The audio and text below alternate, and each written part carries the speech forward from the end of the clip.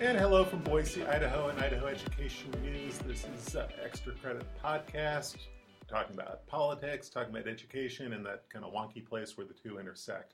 I'm Kevin Richert. And I'm Corbin. And it's been a busy week at the Idaho Legislature as we're getting ready to get a look at what the K-12 budget is going to look like for next year. Clark, you've been kind of sorting through what the numbers look like. What have you learned?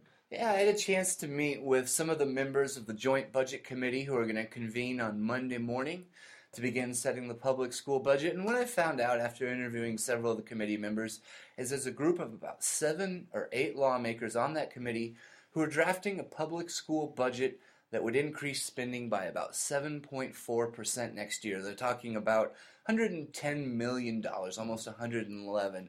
So there's a couple interesting things right off the bat with that big number, without even drilling down any further. First of all, that's a little bit below the recommendation that Governor Otter gave. 7.9% is what he called for in his State of the State address. And it's below ours. And it's below ours. Depending on how you calculate hers, that was either 7.5 or 7.6. So it's a little bit below both the governor and the superintendent. And there's a couple reasons, Kevin, for that. First of all, the governor, it looks like he underestimated student enrollment growth that the budget committee wants to fund. I think he was off by maybe 47 classrooms. Those are called support units, and so that was a little high. There's also a couple of other things that have changed since the beginning days of the session. State revenues are falling a little bit behind year-to-date projections. Lawmakers are a little bit nervous about that. They also want to save some money for things like health and welfare and corrections. There's also some lawmakers who just altogether want to slow the growth of government spending. But there are a couple of things that do appear safe within the budget, and these are things that likely are 2 of the major priorities that most everybody has identified this year. So what those are, that's increasing teacher pay for the 2nd year in a row under the Career Ladder Salary Law, and that's restoring some of the recession-era cuts to districts' operation funding. That's called discretionary spending in budget parlance, but those 2 things are safe. They're going to go with the governor and the state superintendent on those kind of 2 big-ticket items, so those should make it in there Monday when the budgets start coming together. But a lot of variables that probably won't get answered on Monday. When JFAC comes out with a budget number on Monday, it may not be the final figure. It may not be the bottom line. In fact, the JFAC co-chairwoman, Representative Maxine Bell, and Representative Winnie Horman told me that exact same thing. And this has to do with this delicate balance between the policy and the budget side that we've seen every year. And so what's going to happen is for major initiatives that have not made it all the way through the legislative process, JFAC anticipates writing trailer bills. Okay, but stop right there. Yeah. A trailer bill is not a bill that was written in a double wide. It's a term of legislative art. What is a trailer bill, and why should people be interested? A trailer bill is something that follows, something that comes afterwards, like a trailer being towed behind your vehicle. The vehicle is the budget. The trailer bills are the things that come after. So there's things that have not yet passed the legislature, and so the Budget Committee does not feel comfortable providing funding for those initially on Monday. So we're going to see a trailer bill, bills that address these individual proposals, perhaps one at a time, that will be coming forward after the budget is set Monday. And what's kind of interesting about that is what it means is that these are little chunks of money for initiatives, and basically it gives the legislature sort of veto power, line item veto power, if a lawmaker really doesn't like the literacy proposal, which we'll get to here in a sec. They can vote against literacy and not have to vote against a whole public school budget. And also, we get to this legislative endgame between the House and the Senate. Bills like a spending bill for literacy could be one of those bills that gets held up while one House is kind of putting pressure on the other House to move a piece of legislation that's a high priority. So, like maybe a tax cut bill? Like, you never know. A tax cut bill, we've seen it happen before. So a lot of moving parts that we're going to be watching as this budget process really ramps up on Monday. But let's go to literacy, because you've been tracking it all week. Last week we were talking about how literacy was in trouble. Now it just sort of sailed through the House all of a sudden. So bring us up to speed. There are 2 literacy bills that the House really looked at this week. Both of them had been held up throughout the month of February during the legislative process after some concerns emerged. The first bill that would create reading improvement plans, that passed easily through the Idaho House on Wednesday. There was a new rewritten literacy bill, which is a little bit more in-depth. It would spend some money, and that's the bill that would create supplemental reading instruction for students in grades kindergarten through third grade who score below grade level reading benchmarks. It's 30 to 60 hours of supplemental instruction. It's an optional all-day kindergarten piece for students who score at the lower level. The earlier version of that bill really seemed like it was in trouble. Last week on Friday, we told you that they had rewritten that bill, included some goal-setting provisions, some timelines, things like that. That thing sailed through the House this morning on Friday. I believe it was 62-2. Mm-hmm. Those are now on their way to the Senate, but since they have not cleared both legislative bodies, they will more than likely be addressed in a trailer bill. So if they receive funding, if they continue to pass, those would be separate spending bills that would come forward later. So momentum on the literacy front, but keep in mind, people, they haven't appropriated a nickel to any of these literacy programs yet. That still has to unfold. Not yet. Something that doesn't appear to have momentum at this point is Superintendent Ybarra's Rural Schools Center proposal. If you remember, that was a $300,000 request in her budget that was not in the governor's budget. Lawmakers said there's not enough details. They don't know how the plan would work. They don't know if services would be duplicated. So it does not appear that Rural Schools Center will move forward or receive funding. But we will be on top of that on Monday. Full report at idahoednews.org. Right. But Kevin, there was plenty of more news this week aside from looking ahead at the budget. We talked about the Bible bill, and you covered that in a Senate committee on Friday morning. What's the latest? Okay, so the Bible bill is going to hit the Senate floor in the next few days, and what's going to happen is the bill is going to be amended.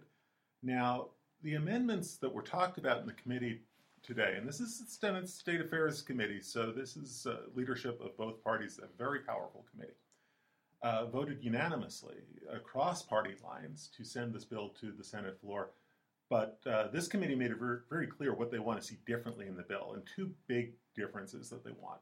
First of all, they want language that is more inclusive, that we're talking about the Bible and other religious texts, or religious texts including the Bible, so it's not just a Bible bill. And a big change would be to eliminate the idea that the Bible could be used in as a reference work for the sciences. And the reason that was targeted was to kind of create some safeguards against using the Bible as a way of introducing creationism in science, which is unconstitutional, as U.S. Supreme Court has ruled on that. So the Bible bill, which may be more of a religious texts bill once it gets worked over on the Senate floor, is still very much alive. But we've talked about this before. When something hits the amending order in either house, any lawmaker can propose any amendment that he or she wants. So it will be an interesting amendment process. Kind of surprising to me, anyway, that the bill got out of committee across party lines, but a lot of work still to be done. And so what we're talking about here in the final few weeks of the session, the bill would have to be amended in the Senate, it would have to pass the Senate, it would have to pass the House, all in a matter of a couple of weeks. So we'll keep a close eye. Okay, I appreciate that. You mentioned the final few weeks of the session. We are a good ways into the session, and there are some issues that had been big-time issues in the last two legislative sessions. I'm thinking broadband here, that haven't really drawn much discussion this year. Can it help me break down what some of those might be? Yeah, I mean, it's kind of the time of the session where you can sort of start to set up sort of the graveyard of issues that really didn't get a whole lot of attention or didn't get a whole lot of, didn't draw a whole lot of controversy. Broadband is still being talked about at the legislature, but really very little debate.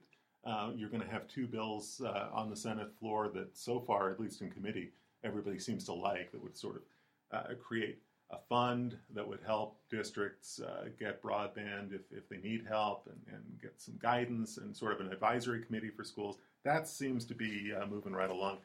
But a lot of other issues that we've had a lot of discussion about during past sessions or heading into this session that really have kind of fizzled out. We thought that SBAC was going to be a big issue, Kevin, this year. There was a lawsuit. There were resolutions at the School Boards Association.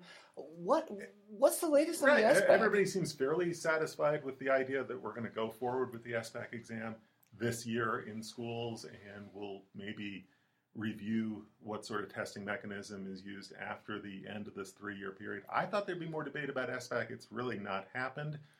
Pre-K never got off the ground. There's really been no discussion legislatively about pre-K, but nobody put it in their budget. The governor didn't. Sherry Abar didn't put it in her budget. So really no legislation on that front. And even issues that have been hot-button issues in the past, parental rights. We will see a parental rights bill on the Senate floor first part of next week that, again, got out of committee across party lines. Everybody seems to like it. It sort of reaffirms parental rights in the schools, but it also says that districts need only make reasonable accommodation, which basically means, if they've made an effort and they can't do any more in terms of they can't afford to do more, they have some flexibility and some leeway. So Karen Echevarria of the School Boards Association, a group that's been concerned about parental rights issues in the past, they're fine with this bill because they think it actually gives districts a little bit more cover than they've had in the past. So, we sit around before the session, we handicap what the big issues are going to be, and a lot of times we're wrong. And this is just what makes the legislative sessions fun to watch. All right. Well, sounds good.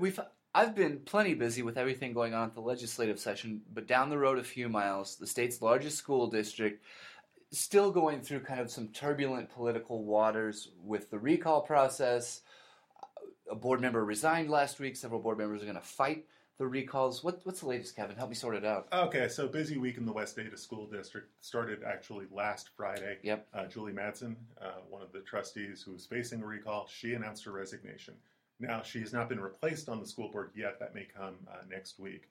Now, the other 3 trustees who have been targeted in the recall, they said on Tuesday, look, we're going to fight the recall, which means that come May 17th, you'll have 3 trustees on the ballot standing for recall. It'll be really interesting to see what sort of campaign and counter campaigns we see in the West Ada district as that recall hits the ballot. Meanwhile, in the midst of all of this, Marianne Reynolds, the new superintendent, did sign a contract extension. And on my blog at idahonews.org, I look at what she's making and how that compares with what Linda Clark would have made if she had stayed on as school superintendent. So, crunch the numbers. It looks like a raise. It's not necessarily a raise. Go on my blog and I explain it. Yeah, sort it out. I appreciate that. It's been a busy week this week. Next week is going to be busy as well. You and I are going to start off Monday morning looking early, 7 a.m. with so with the briefings. I'm looking forward to it. Sorting into the school budget as it emerges. We think the biggest chunks of it will be set Monday. Like we talked about a few minutes ago, the trailer bills will materialize later for sort of the late-breaking policy bills. If they do pass, we'll have full reports all throughout the day on Monday on how the public school budget is shaping up. There's a couple other things on your radar, Kevin, and they have to do with the election. What's up? Yeah, election season really starts to ramp up for real on Monday. This is the beginning of the 2-week filing period for all candidates for legislature, and those are the races we're watching this year because there are no statewide issues, there are no statewide offices on the ballot, but every legislative seat is on the ballot. So starting Monday morning, candidates can begin to file. We've seen some news trickle out. Reed DeMornau, the chairman of the House Education Committee, last week, he said he's not going to seek re-election. Bob Nannini, who's been on both the House and Senate Education Committees, he says he's running again. So the news is starting to trickle out, but we'll get the real torrent of news starting Monday. So over the next 2 weeks, I'll be updating that on my blog. So we'll have that election news. A couple of election bills that are really important to school districts. One that would move school trustee elections to the November general election.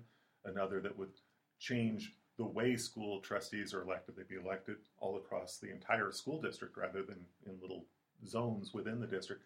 Both of those bills on tap for the Senate Education Committee on Monday afternoon. So We'll start in JFAC bright and early in the morning. We'll be in Senate Education well into the afternoon, and that's just Monday. It's going to be a busy week. It's going to be a full week. We are talking, though, about budgets coming together, which signals to me the end of the legislative session could be near. Do you happen to hazard a guess on when we might be closing the shop up? I'm not buying the whole St. Patrick's Day prediction that was floated out there at the beginning of the session. If I had to guess, I'm thinking that last week of March, because there's always something that comes along. You've got a calendar on your laptop.